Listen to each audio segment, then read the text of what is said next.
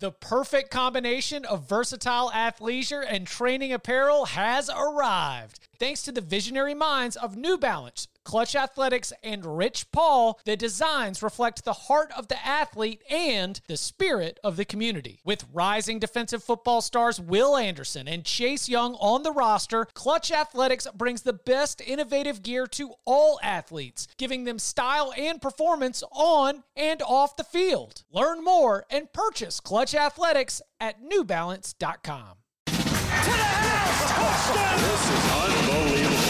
Welcome to the Cover 3 podcast with your hosts, Chip Patterson and Barton Simmons. It's your call for the best college football coverage.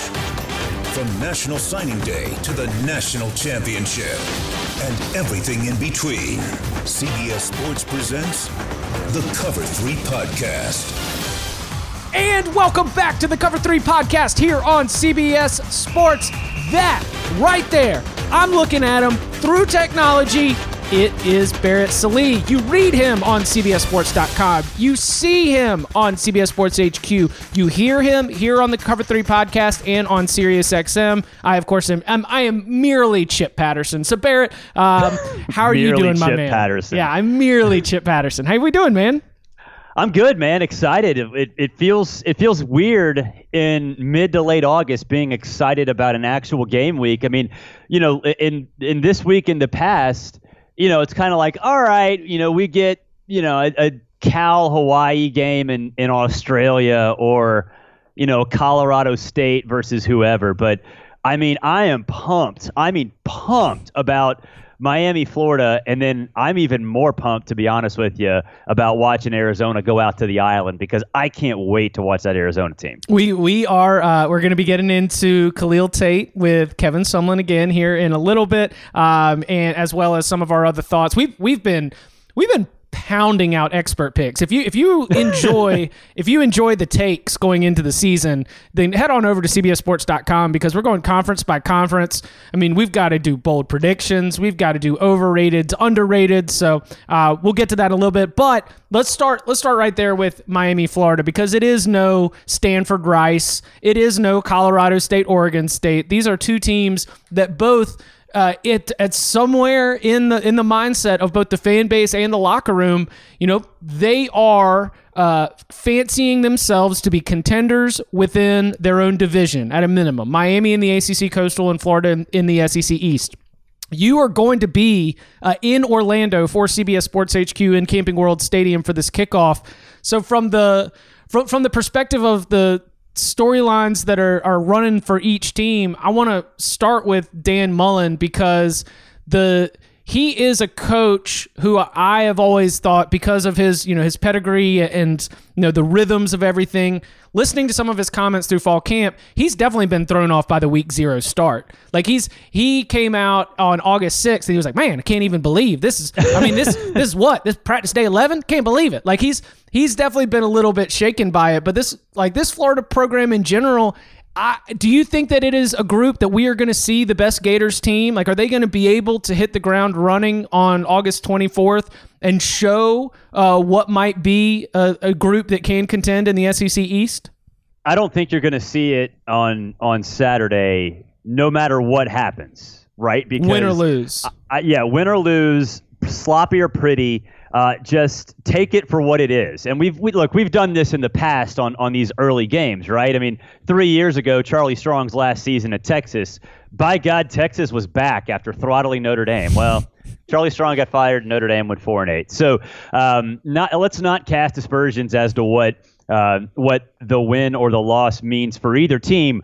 With that said, for Florida, I think you should take at least something out of it if the offensive line plays well, because they've got 4 new starters up there. And I think when you saw Felipe Franks sort of come of age last year, a lot of that was due to the offensive line. And you know, they had some stars, Ivy Taylor, and a lot of those guys who had played a ton together, really help him come back after getting benched for a day and a half between the Missouri and South Carolina games. Yeah.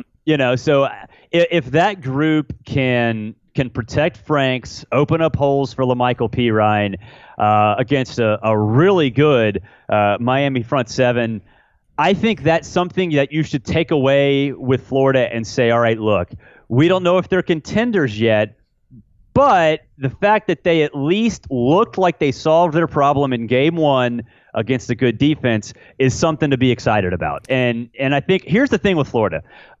Because of the offensive line and the fact that it is relative, like pretty much all new, I think they'll have moments where they dominate because they're talented. They'll also have moments where you look around and go, guys, what the hell are you doing? Right.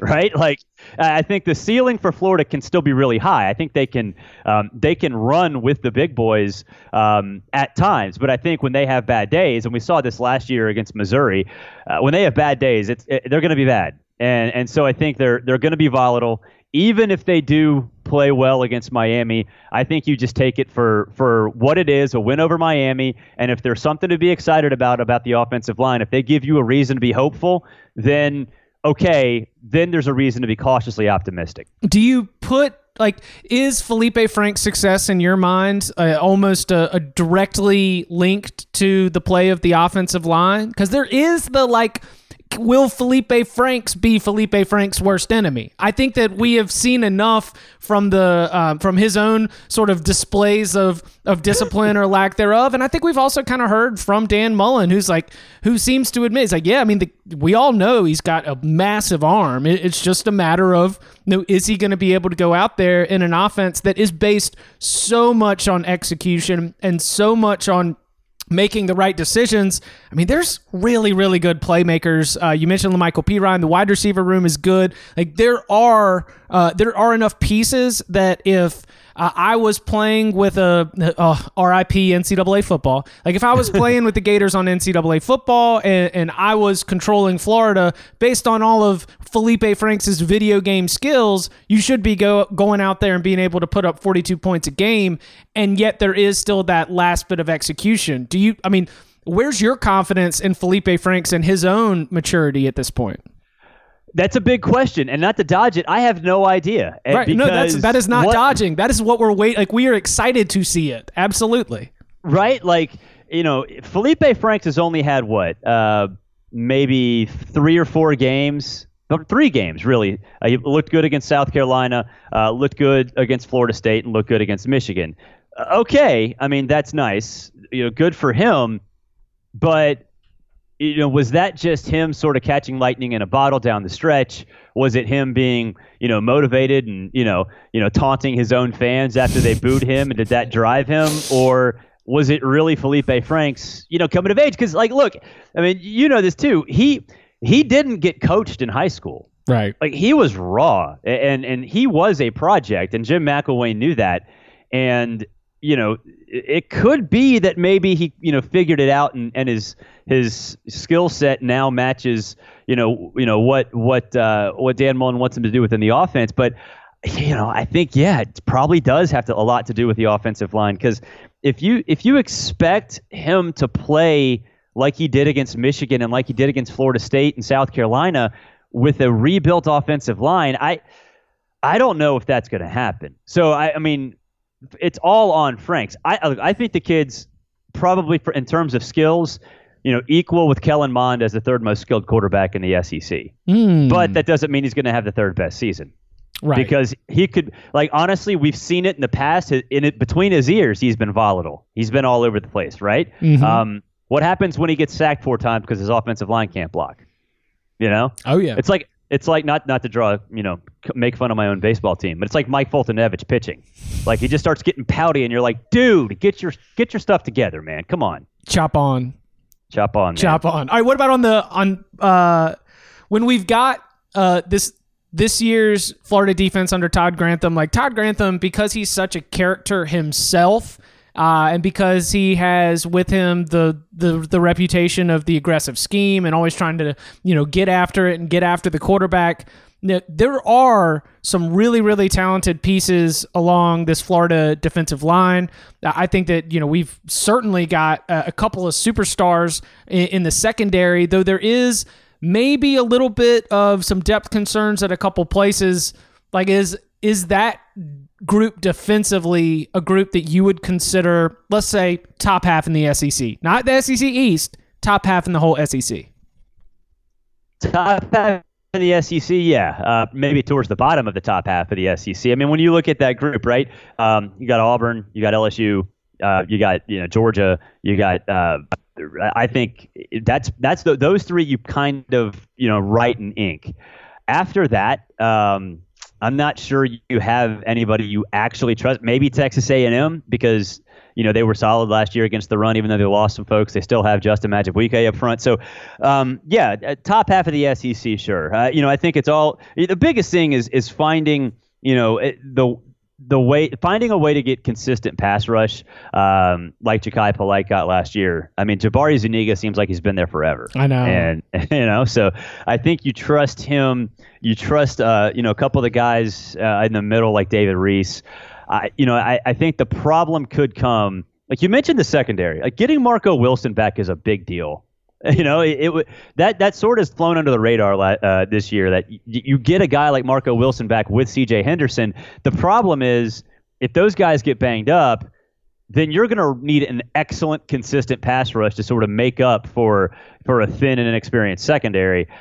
I think they can be solid, but with a group like that, they don't have a ton of depth. Yeah. And the guys they have backing them up, it's kind of gone like Dan Mullen's, recruiting at Mississippi State's gone. Some pretty solid 4-star kids, some 3-star kids, maybe a star here and there, but you're kind of counting on coaching those guys up. And at Florida this year, anyway, I don't know if you have that luxury, considering the depth issues they have. I've been down on. I was down on Grantham when he got hired by Georgia, and slowly but surely he started to convince me that he's actually good at coaching college football. Because I did think he was an NFL coordinator, and what he asked Georgia players to do, 10 years ago, I mean, you could see it through their helmets, their heads spinning. It was like, dude, we're not NFL players. Right. Like we are student athletes, and yeah, you can try to bend the rules, but we only do get 20 hours with you every single week. 73-ish. 73 active scholarship players on this Florida team, because we've had a lot of exits from the 2019 class. Obviously, Chris, in the secondary, Chris Steele, that's going to be the one that sort of stands out among the others. Like, that's like, how do you, like, because there's the culture angle, right? Like, didn't homeboy Mike Bianchi try to columnize it up a little bit? But of course he did. Right? Yeah. But because there's the culture angle where the argument's being made. It's like, well, now they're taking a new policy about some of these off-field issues. Like a zero tolerance. It just doesn't happen on everyone's schedule. That's like, if you are trying to change some of the reputation that has maybe still been brewing from Urban Meyer when Dan Mullen was there as an offensive coordinator. Like, there is the cultural angle to this. There's also just the sheer numbers that now we are at a position where is that a fault of the coaching staff in the recruiting process to be able to identify these potential warning signs, or do you think that this is just a one-off scenario where, because independent things A, B, C, D, and E happened, it's left Florida with a big-time depth issue? Yeah, I mean, I think you always have to wonder, okay, do you just have a couple of bad people doing bad things? Right. Because in any organization, corporation, whatever, you're going to have some people who just do dumb things. And there's not much you can do as a coach or a CEO or whatever to fix that, unfortunately. The thing with this, Chip, is Dan Mullen capable of fixing this? Because, I mean, you look at what he did at Mississippi State. I mean, the Jeffrey Simmons thing was huge. Like, that was one of the biggest scandals of the offseason, 3 or 4 years ago. Right. And he didn't handle it well. And I remember specifically sitting in a room at SEC Media Days, and Kyle Tucker, who now works at The Athletic, just basically grilled Dan Mullen on, if he would allow Jeffrey Simmons to date his daughter. Which, I mean, was totally a gotcha question, right? But yeah. I mean, but Dan doesn't handle it well. Yeah. I mean, and we've seen that in press conferences where, not just at Florida, but at Mississippi State, he just kind of, he's really overly defensive. And I think part of that might stem from the fact that he doesn't know how to handle it and handle off the field issues. So I do think it's left over from the McElwain era. I mean, that was as fractured as you could possibly make a program. And I do think part of it is, individuals doing individually stupid things. Right. But that doesn't mean that Dan doesn't need to fix it. I mean, he has to fix it.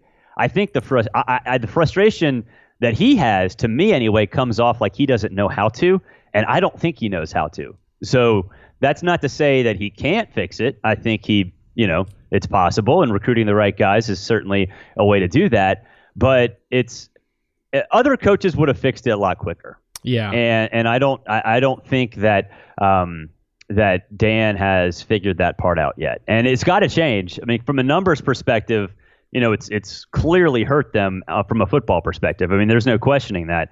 And then from a program sustainability standpoint, like if you're a parent and Dan Mullen comes knocking and you have not just this past off season, but maybe a couple more off seasons where similar things happen, maybe not to that extent, but do you want to send your kids there?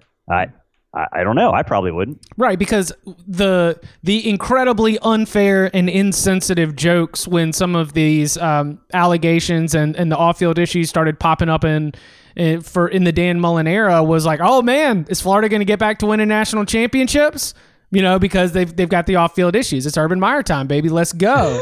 Right? Yeah, but start counting up those arrests. Doesn't matter what they are. Start counting them. Doesn't matter what they are. But I've now, as we sit here, I've landed on the other side of this, obviously dismissing the jokes for their insensitivity and the like, but also with the fact it's like, well, now we've got very real numbers issues, and very real numbers issues are going to be just massively, massively important when you're playing a schedule that this year is going to include Auburn in addition to LSU, in addition to Florida State and everyone else that comes on the regular Florida schedule, when depth is going to be so important.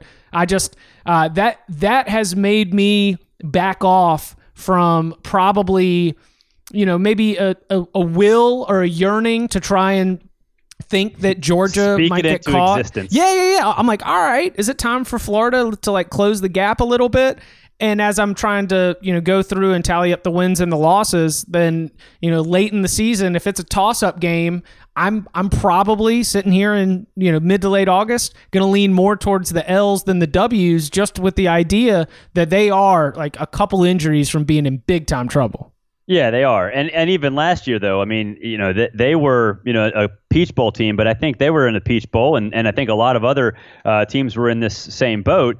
There were lack of options, right? Like, there were really no good teams last year outside of the top 4 or 5 teams in the country. And Florida was in that group behind them where, they had massive problems. I mean, You got smoked by Missouri, and that wasn't a good Missouri team. Look, I'm sorry, I like Drew Lock and everything, but Missouri was not that good last year, and so I'm kind of with you, and we always pick our schedules and we go through everything, and I kind of feel the same way you do about Florida.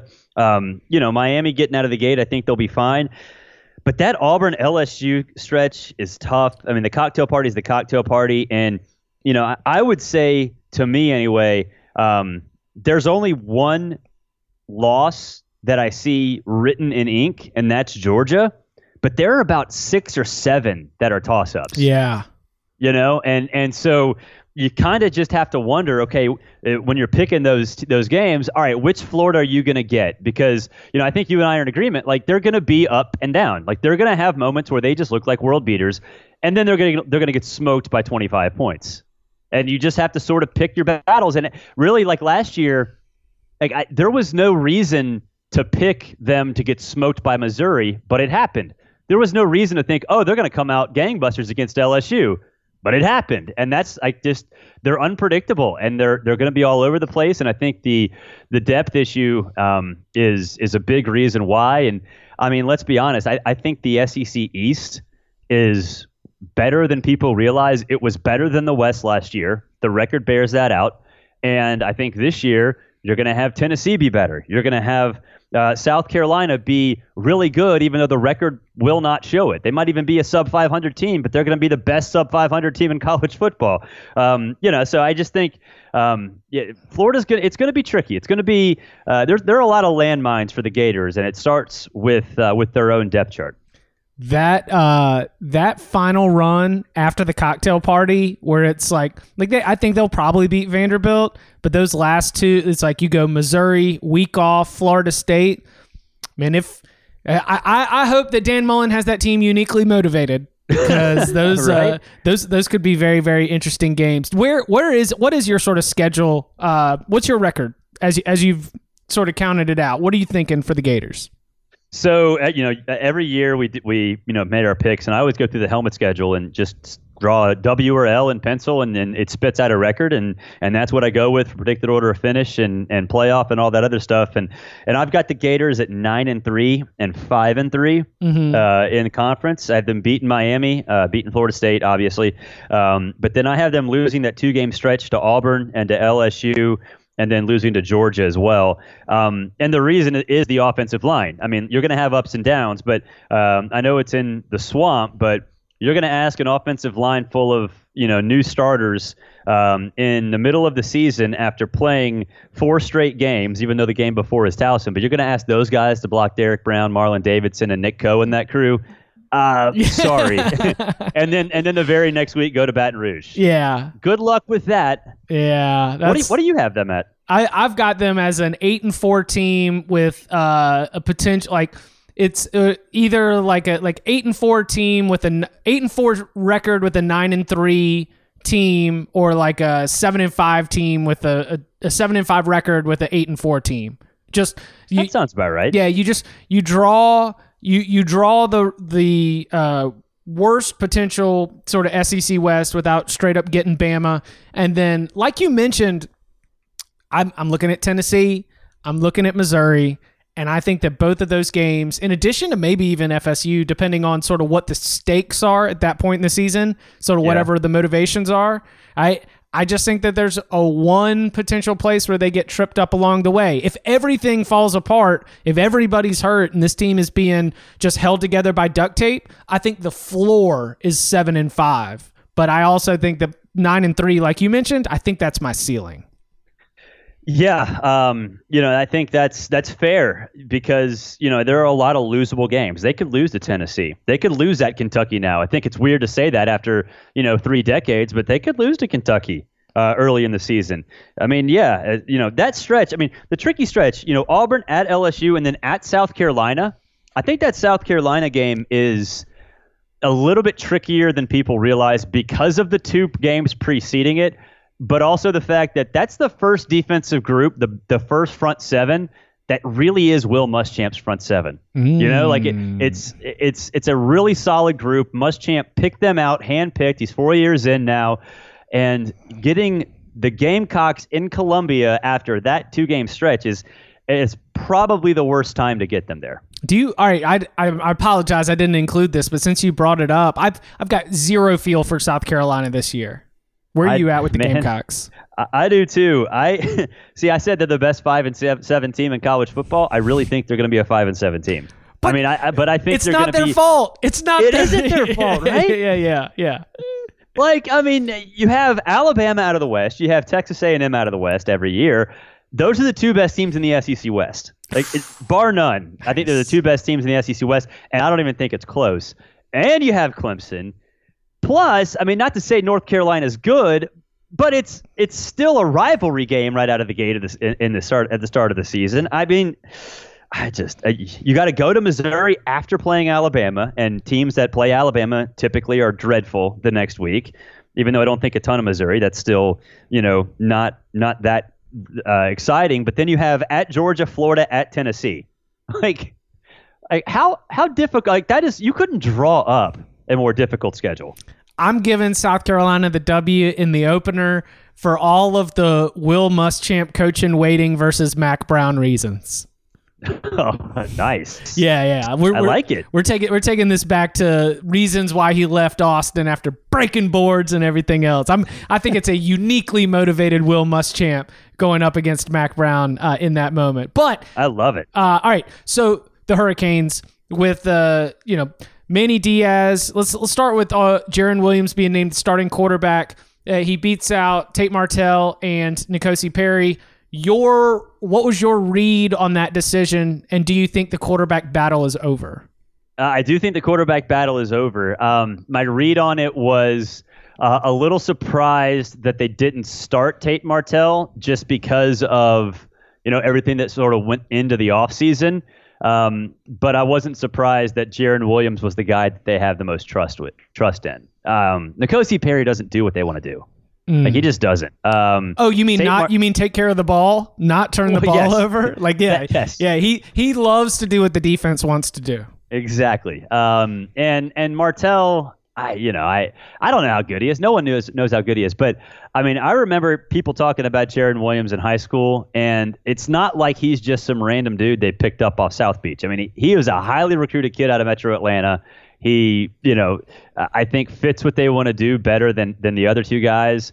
So I kind of went into the summer thinking they're going to start Tate Martell, but Jaron Williams probably is going to get a ton of snaps, and by the end of the season probably would be the starter. So, this idea, and I saw the line dropped like 1.5 points when it rose by 1.5 points when Jaron Williams was named starter, and I was like, okay, that's just because name value. Yes. Because I think they're better because with Jaron Williams. And so it has come back down. I think it's at 7.5 now. So I think they'll be okay. I think, sort of like Florida, the offensive line is sort of a question. But, I mean, they've got dudes. They've got weapons. KJ Osborne was good at Buffalo as a receiver. Jeff Thomas has been solid. DJ Dallas has been there for a decade at wide receiver and running back, and now he's a full-time running back. And they've got guys, and it's not like what they're going to ask Jaron Williams to do is going to be too much. I mean, I think the defense should keep them in a ton of games, and so, like you said, N'Kosi Perry didn't take care of the ball. If Jaron Williams can do that, I think they'll be okay. And man, you look at that schedule. If they get by Florida, who's beating them? Do you? I don't have it pulled up right now. I've got Miami as my Coastal Division champion. I do too. Yeah, 10-2.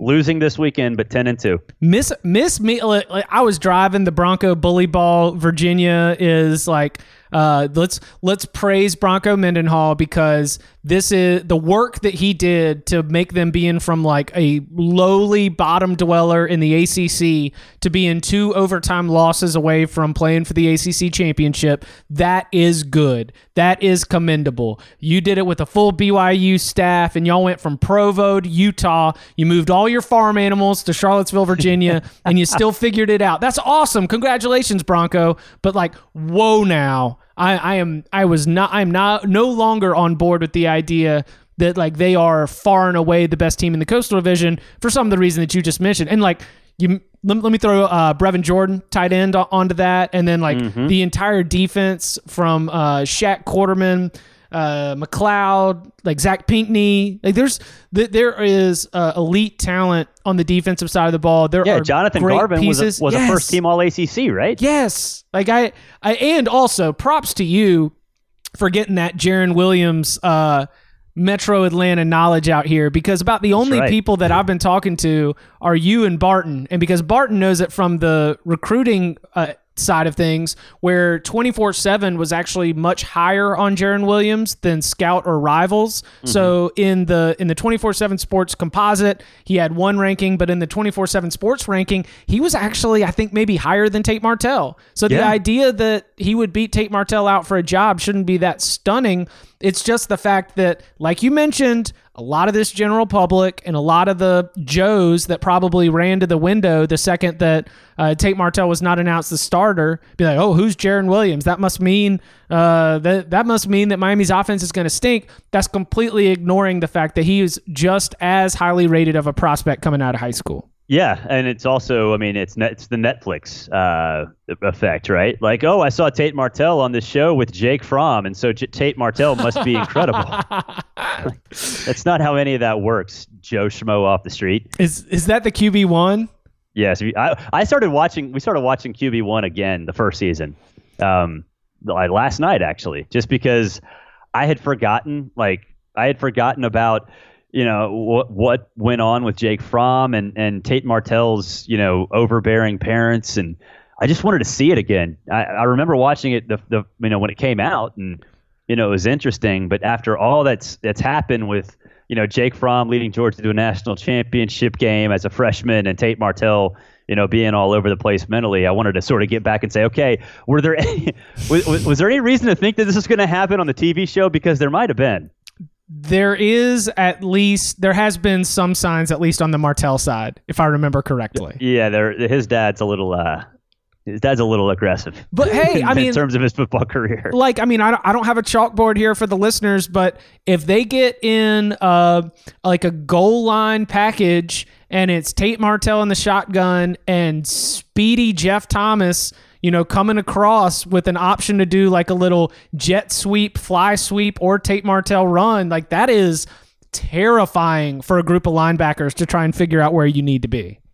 Yeah, it is. I mean, it's a really solid group that, I mean, look, I think it's again, you're not asking them to do an awful lot. And I think that's the key for them, is to make sure that, the ask is pretty low, and then the reward might be pretty high. What do you have a final score, or at least like a general feel for what we're going to be looking at in that game? I picked for Sportsline subscribers. It's up on Sportsline. Oh, do you have a promo code? Give them that promo code. I do, actually. Yeah. It's Sallee, Sallee. And yours is Patterson, and that's easy to spell. Do I have a promo code? I think you do. Oh, nice. I think all of us have promo codes. Am I picking, or is it just a promo code? Oh, this is a race. I think it's just No, it's a promo code. What do we get? We get like Amazon gift cards or something? I don't know what you're talking about. We do all this out of the goodness of our hearts. Oh, you're right, because we're nice people. Because we're nice people, supposedly. And we love the listeners and love the viewers and readers. Yeah, let me sprinkle all the allegedlys out here that we need. Right. Yeah, so so promo code Sallee, sign up for Sportsline, sportsline.com, first month for $1, and then all of the picks that you need. Barrett will be a picking expert on there, right? I wasn't last year. I was. You see, if you were a subscriber last year, the strategy was to fade the hell out of me. But 2 years ago, I was money. So those things tend to average out. No, I think it's going to be super sloppy, man. I think Miami's going to keep it within a touchdown. And I think it's 7.5 now. I'm thinking like 21-17, 24-20. I just think you're going to have a big play here or there, but you're not going to see like massive sustained 8-10 play drives.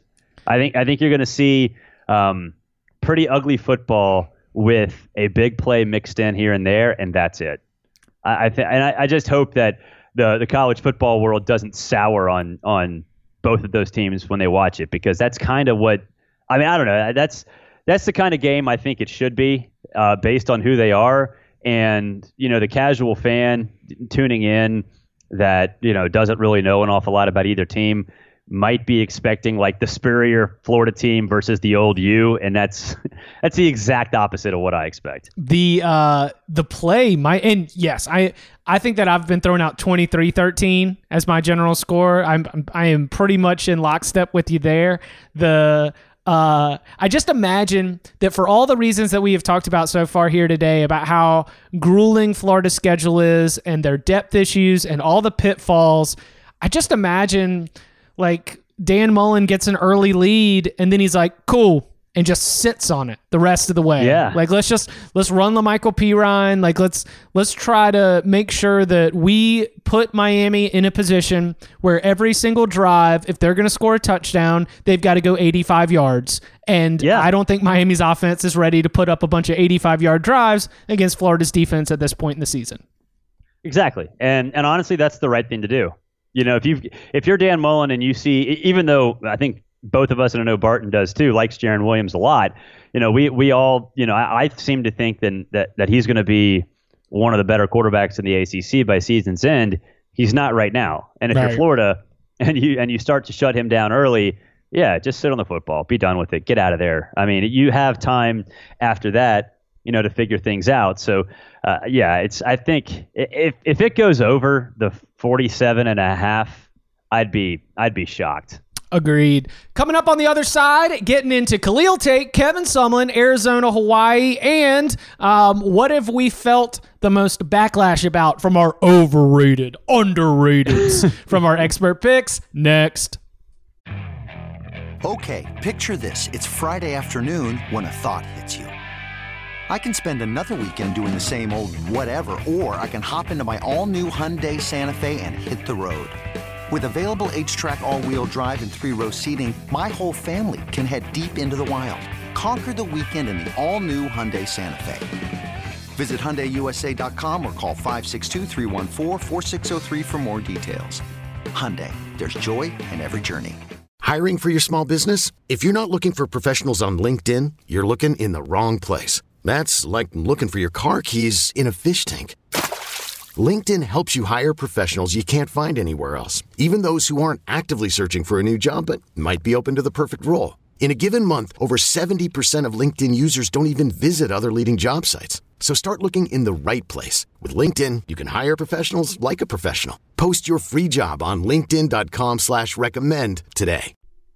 So this is really exciting if you are an Arizona football fan. And it is exciting because not only was it a year one with Kevin Sumlin, who was hired, by the way, 50 days after Chip Kelly. Same hiring cycle, but because Rich Rodriguez dismissed amidst scandal a little bit later in the hiring cycle, Kevin Sumlin is introduced 50 days behind Chip Kelly. He's got a quick rush for signing day. He's got a quick rush to put in his spring practice plan. And so not only did he have the schedule-based limitations, but also Khalil Tate, who was a superstar for about a month and a half back in the 2017 season.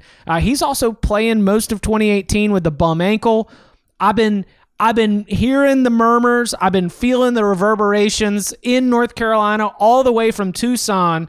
There seems to be a growing belief around that program that Khalil Tate, fully healthy with another year, could be about to have a big-time season. I think he will. I mean, I really do. And here's the thing. Khalil Tate, he came in last year as the Heisman darling, right? The guy who, broke the FBS single game rushing record for quarterbacks.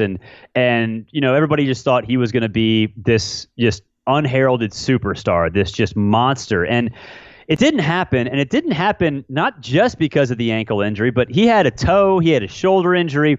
He was all banged up, and I talked to Kevin Sumlin about this, and he flat out said, late in the BYU game and early in the Houston game, the first two games of the season, they lost both of those.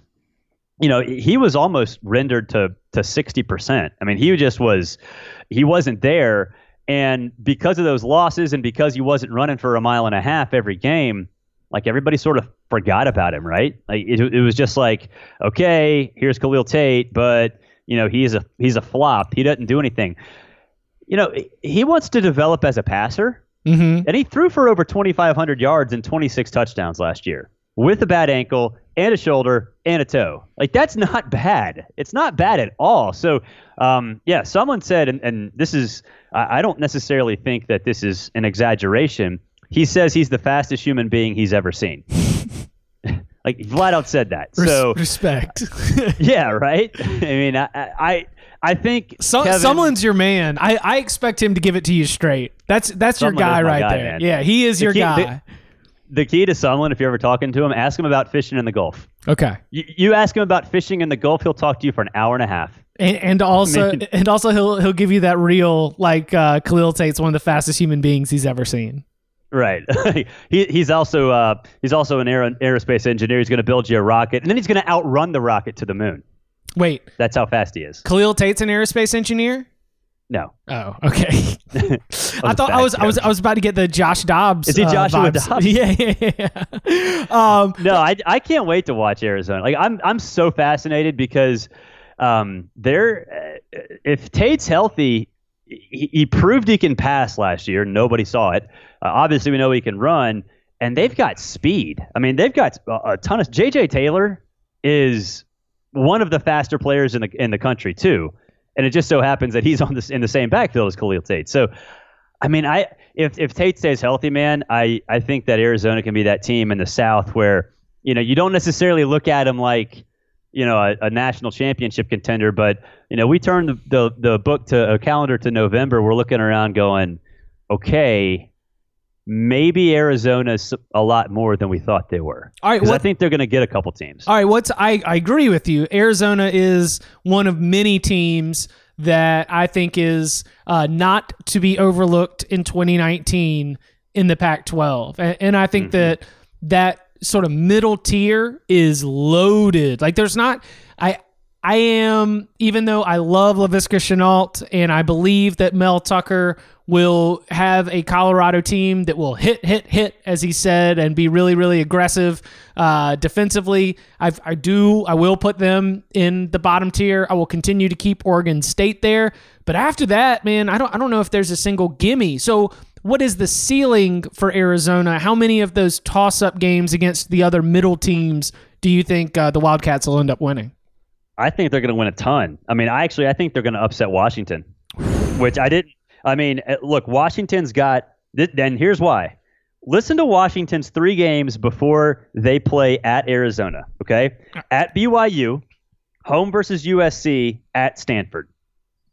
That's not easy. No, it's really not. That BYU game is terrifying. I love the start to BYU's schedule.